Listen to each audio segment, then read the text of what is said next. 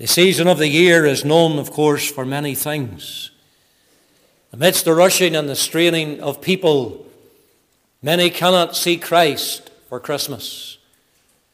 Thoughts are more upon the table in the dining room than upon the stable in the city of David. They're more interested in the TV stars than they are upon the guiding star. Men and women, when you think of the Apostle Paul, when he is writing to the churches, no matter what his subject was, he always was to lead them to Christ. And you think of the passage that is before us, which I've read just a little earlier on. He does not deal per se with the person of Christ. He does not deal with the wonder of the cross or the joy of redemption.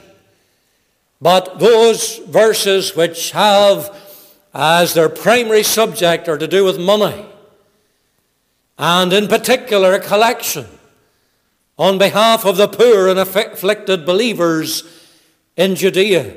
But in the midst of stirring them up to give liberally, he immediately declares in chapter 8 verse 9, he says, "But ye know the grace of our Lord Jesus Christ, that though he was rich, yet for your sakes he became poor, that ye through his poverty might be rich." The Apostle Paul cannot help but speak of the Lord Jesus Christ. And you know that's a blessed quality to have.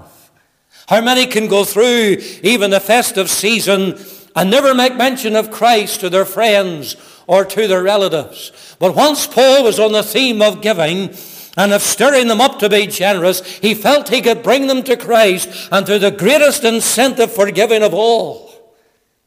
And he exhorts them not to give grudgingly but willingly. Not sparingly, but bountifully. As it were, he's building up the picture all the time as he goes. Not thinking so much of the gifts, but of another gift. The Lord's gift to us. And fittingly, as he wants to leave that discussion of giving behind, he does so by reminding them and reminding us that God is the greatest giver.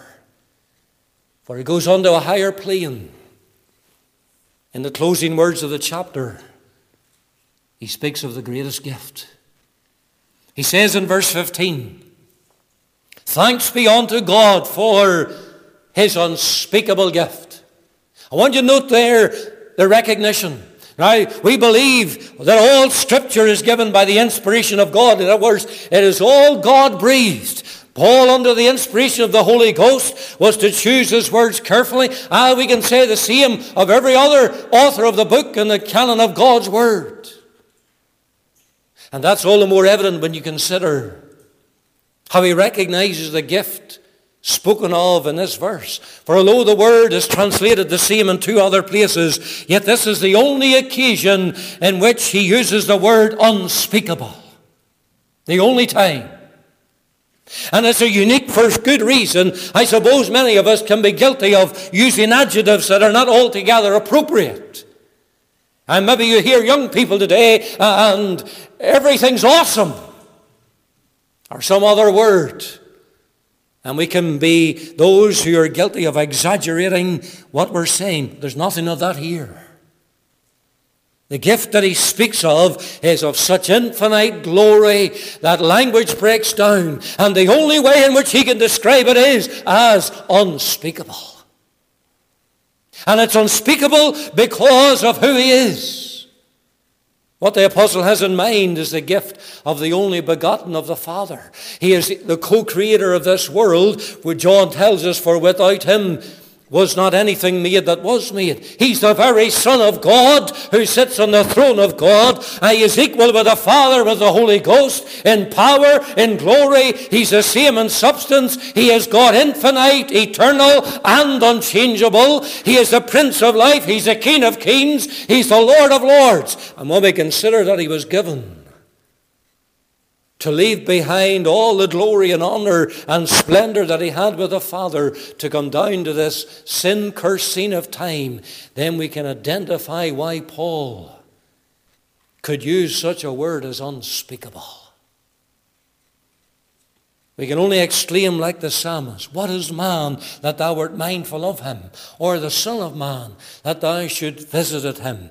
Isaiah could prophesy of him as a child being born and a son being given. John the Baptist, he could declare him to be the Lamb of God which taketh away the sin of the world. The greatest gift is none other than the Lord Jesus Christ, the only Savior and the only Redeemer of a lost and dying world. That's the gift that we desire that your attention might be given to just for a moment. It's unspeakable because of who he is. It's unspeakable because of what he came to do. He said himself, my meat is to do the will of him that sent me and to finish his work. The Apostle Paul could say, Christ Jesus came into the world to save sinners. And that work and that plan of the Godhead meant that the Lord Jesus came to offer himself as a sweet-smelling sacrifice unto God. He came to walk amongst men as a sinless and perfect Savior who went about doing good, healing all that were oppressed of the devil, for God was with him. But he came in order that he might one day go to Mount Calvary and there to the cross to lay down his life in the place of guilty, deserving sinners. The eternal God who could not die, yet he was to give himself to the death of the cross. The all-knowing Savior yet was to give himself willingly into the hands of those soldiers, knowing the agony, knowing the sufferings, knowing the pain that he would endure ere he ever got to the cross, and then death by crucifixion. The word that the apostle uses to describe such is unspeakable. And it's unspeakable for what he was to purchase for sinners undeserving of the least of the Lord's mercies. It was through his work of atonement that Christ has purchased pardon and forgiveness of sins.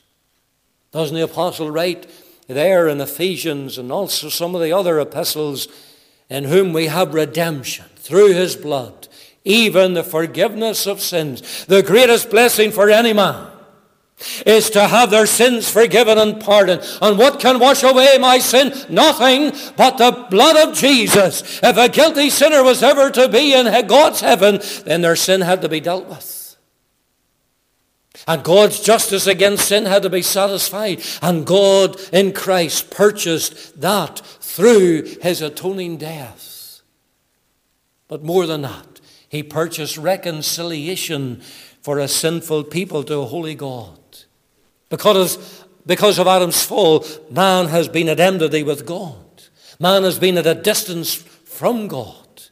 There's none that seeketh after God. But through Christ, he has reconciled a people unto himself. And the repentant sinner can know what it is to be at peace with God again. The blood of the Savior has made that reconciliation. It speaks peace and pardon to the souls of God's redeemed. It's through Christ that the sinner is able to have that righteousness imputed to them, whereby they are accepted before God. You're not accepted. You cannot be accepted in your old filthy garments of sin. You can only be accepted in the garment of Christ's righteousness. But you're not only accepted, but adopted. Adopted into the family and fold of God as part of God's family. And it's because of Christ and his atoning death that the message of the gospel of new life, which is eternal and has a promise of immortality and of eternal glory, can be described as unspeakable. You know, Paul writes in 1 Corinthians chapter 15, verse 53, he says, for this corruptible must put on incorruption. This mortal must put on immortality. Of all this and much more, Christ has purchased. And in considering it, I believe we can understand a little better of why Paul could describe it as unspeakable. Let me just ask, have you experienced this unspeakable gift? Not everyone has, but have you? Not only the recognition, but you'll notice the regal giver. When you open presents, you open your gifts, it's obvious that behind the gift there's a giver. And I know boys and girls, when they get at the presents, they get at them in such a way that the parents don't know who bought you that and who bought you that, and they're lying all over the place. The wee tags, and says on them from Auntie whatever, and so forth. But there's a giver behind the gift.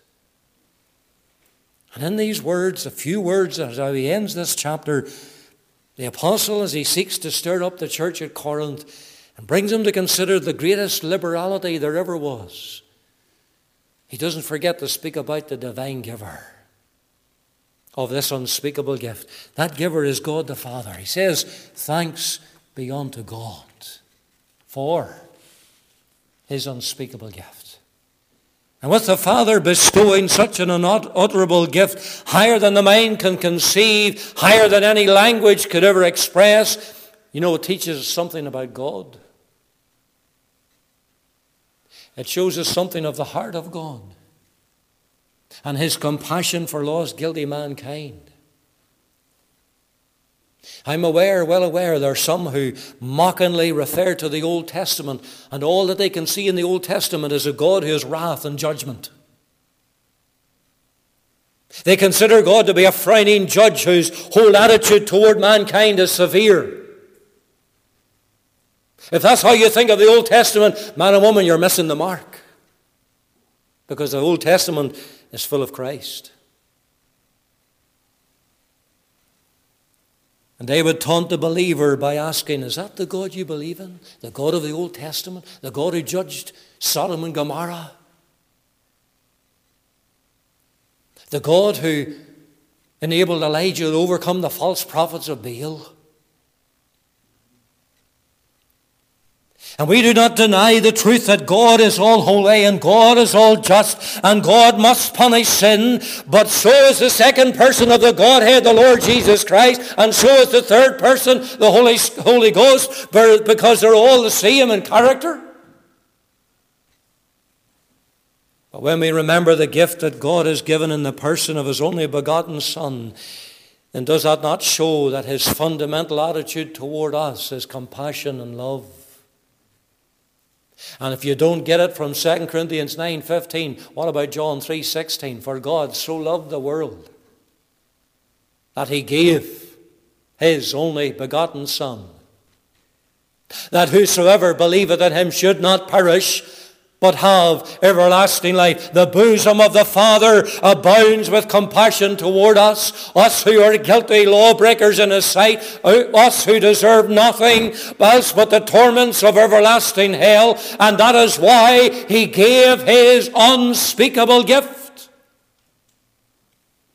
A truth that is oft repeated throughout the Scripture. It was seen in type, if you think of the children of Israel, where they were concerned.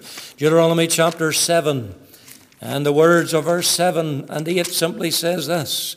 The Lord, Moses is speaking to the nation before they crossed over. He says, the Lord did not set his love upon you, nor choose you, because you were more in number than any people, for ye were the fewest of all people, but because the Lord loved you. And because he would keep the oath which he had sworn unto your fathers, that the Lord brought you out with a mighty hand and redeemed you out of the house of bondmen from the hand of Pharaoh, king of Egypt. Moses has reminded them of why they were brought out of the land of Egypt. Why? Because they were redeemed. And how were they redeemed? It was through the blood of the Passover lamb. And God brought them out that he might bring them in. And their inheritance, of course, was that promised land of Canaan. There it is in type. And Moses says, God didn't do that for you because you were the biggest of all nations. Ye were your fewest. He says, because he loved you. You come to even think of that love that Jeremiah came to understand. It was the motivation for the drawing of God. Jeremiah chapter 31 verse 3, the Lord hath appeared of old unto me, saying, Yea, I have loved thee with an everlasting love. Therefore with loving kindness have I drawn thee. And so it is in the New Testament as well. Those are just a couple examples in the Old Testament, Romans 5 and 8. But God commendeth his love toward us, in that while we were yet sinners, Christ died for us. The heart of God beats in love for his people.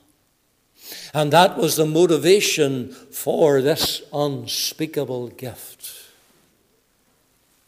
You consider that it speaks to us also of the grace of God. A gift is something given utterly apart from obligation. You know, if we're obliged to give, then it's no longer a gift. And so the presents tomorrow, you'll not have to put your hand in your pocket and say, well, how much do you? It's a gift. It's a gift. And when it comes to man, then we can lay no claim upon God for such a gift, or indeed anything. For man rebelled against God, man sinned, man deserved nothing but judgment, man turned his back upon God. There's none that seeketh after God, no, not one, so that man has no right to expect anything from God, not least a gift that is described as unspeakable. And the gift of Christ and of God's salvation becomes all the more unspeakable when we realize how undeserving, how unmerited we are to receive it. If the Godhead had never given Christ as the only Savior and the only Redeemer, then God would have remained spotlessly pure and just. Sinful mankind did not warrant the least of the Lord's mercies, not least the greatest in the gift of God's dear Son. And thus when the Father gave his Son, it was all of grace. For his salvation is all of grace. Unmerited favor bestowed upon those who deserve nothing but judgment. There's your definition of grace. Titus chapter 2 and the words of verse 11, Paul writes through his servant these words. Titus 2 and the words of verse 11, it simply says this: For the grace of God that bringeth salvation hath appeared to all men. The grace of God that bringeth salvation. That's the Lord Jesus Christ. And it is by grace of God that the sinner can know God's salvation through the Lord Jesus Christ. The hymn writer captured it well. He said simply, nothing in my hand I bring. Simply to his cross I cling. You can't bring anything to God for salvation. You can't offer anything, for you have nothing, sinner. It's all of God's grace that he should reach down to you. And all that you can do is lay hold simply upon that cross. This gift speaks to us also not only of his compassion and his grace, the grace of God, but it speaks to us of the concern of the Father's heart. That God should give his only begotten Son, the very darling of his bosom, to come to this earth as a babe, so that one day he might suffer the suffering and the shameful humiliation, not only at the cross, but of coming unto his own and his own receiving him not. Of the agony of woe that he was to endure at Calvary for no sin of his own. Then how great must his concern be to save lost sinners. When you stop and think of this, coming at it from another angle. How awful must be the caverns of the damned, where the worm dieth not, the fire is not quenched. How dreadful it must be for a lost soul to be in that place where they'll have no hope of ever escaping, because it's eternal. How terrifying it must be in those everlasting flames, along with the devil and his angels. How dark must be that outer darkness where there is that weeping and gnashing of teeth. The very fact that God spared not his Son but delivered him up for us all. Does it not indicate to you the concern that God had for lost sinners? And it ought to awaken us to have a concern about our own state before God and about the well-being of our own souls that will live as long as God lives. For your soul will not die. Well, your body will, mine will, but our soul lives on. That God should give this unspeakable gift ought to move us. How much does the reality of a soul perishing concern you and me at this time of the year, or indeed any other time of the year? How poor and worthless are all our gifts compared with the greatest gift of God. How slight are expressions of compassion, even at the best, for our fellow man compared with the compassion that he has shown. There is the regal giver. But in closing, I just want you to consider the response. Because God has given this unspeakable gift, then it behoves us to make a response in return. And that response ought to be one of personally receiving it. That is what we will do with the physical presents that are given. There's a receiving of them. And what of the spiritual gift? What of the greatest gift that this world has ever seen? This unspeakable gift is to be received gratefully. Bless God, being still in the day of his grace, the sinner can receive Christ now as their own and personal Savior. That's the promise that you find in John 1 and 12. But as many as received him, to them give he power to become the sons of God, even to them that believe on his name. Receiving Christ as your Savior. Forget about who's next to you or who's in front of you. It's your Savior, your own and personal Lord and Savior. Have you received Christ as your Redeemer? Have you accepted by faith what he has accomplished on the cross for a sinner like you? Have you received God's unspeakable gift? This receiving is something personal. For God deals with individuals in salvation. He did that at the woman at the well. He did that with Zacchaeus, who was lofted up in the tree. He did it with the religious man that came and met him by night by the name of Nicodemus. God deals with individuals in salvation. And we plead with you this Sabbath, Christmas Eve, to receive by faith the Lord Jesus Christ, God's unspeakable gift. I tell you, it'll be the best Christmas you'll ever have. But having received this greatest gift, the response will be like the apostle speaks of in my verse. It'll be one of rejoicing. He says, thanks be unto God for his unspeakable gift. Only they who have received Christ as Savior can really thank God for him. How many will engage in singing the Christmas carols and will only be offering lip service? For their heart knows nothing of God's redemption, God's salvation. They have no song of the soul set gloriously and wondrously free. Or they might be taken up with a tune or the old lines of those carols, but they don't know anything by experience of them in the heart.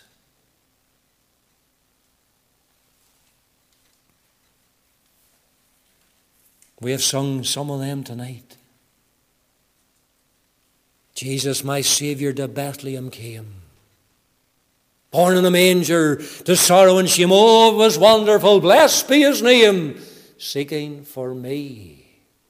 For me.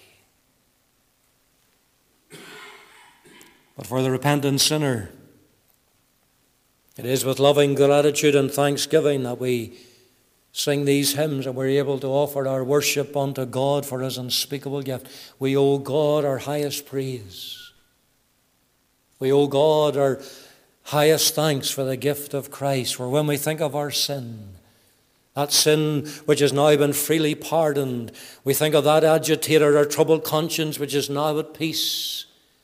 When we think of the soul which is now unspeakably, internally happy, or the hell from which we've been delivered, and the heaven to where there is our eternal inheritance, then our heart should overflow with gratitude, and our language should be that of continually on our lips, thanks be unto God for his unspeakable gift. Every other mercy should seem small compared with this one.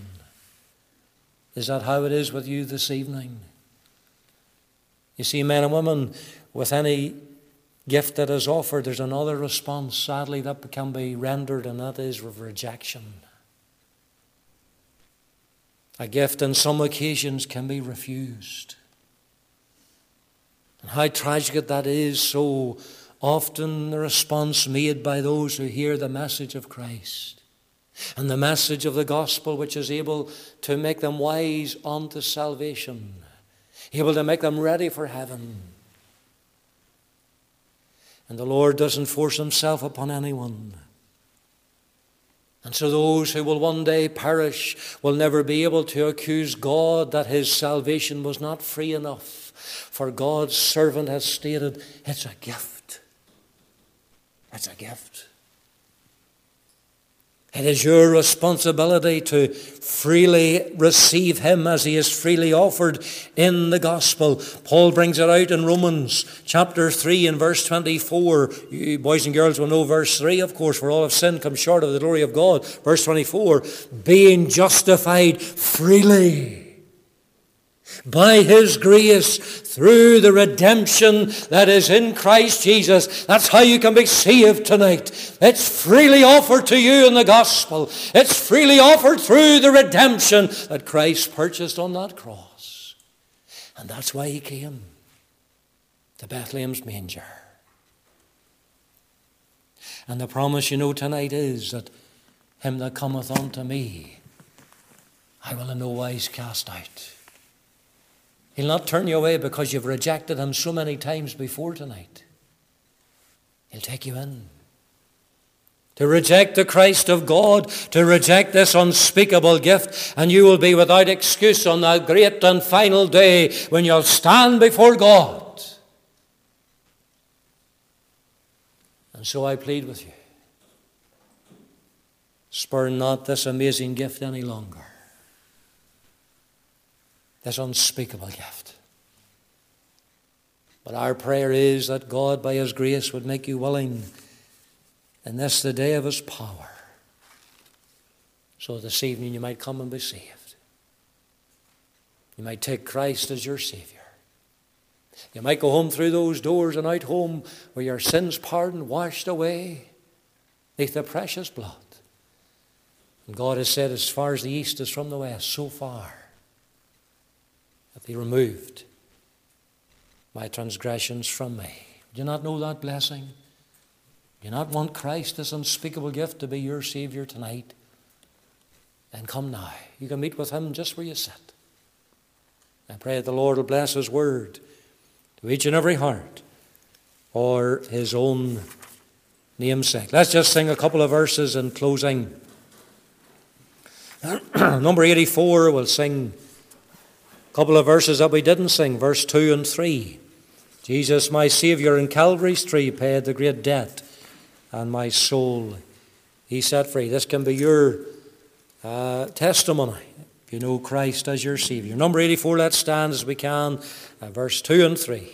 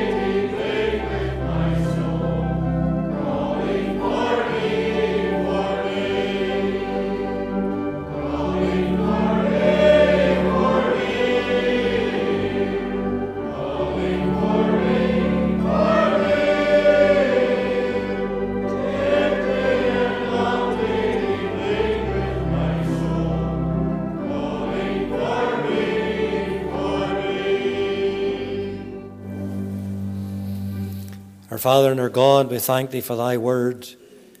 We bless thee, Lord, thou art yet calling unto sinners tonight. We thank you, Lord, that they can have this unspeakable gift that Paul speaks about. And Lord, we thank thee for the gift of thine only begotten Son, the Lord Jesus Christ. We praise thee, Lord, for each one that knows him as their own Saviour. But speak unto those that don't. Lord, that they might receive this greatest gift. They might have Christ as Lord and as their Redeemer. They might know their sins pardoned, forgiven, washed away. They might have the assurance that one day they'll be in glory. Lord, speak on when the preacher's voice is silent. Call that soul or souls unto thyself, that soul or soul might recognize Christ Jesus died for me at Calvary. Part us with thy blessing. In thy fear, watch over us this week. For we ask these things in our Saviour's precious and all-worthy name. Amen.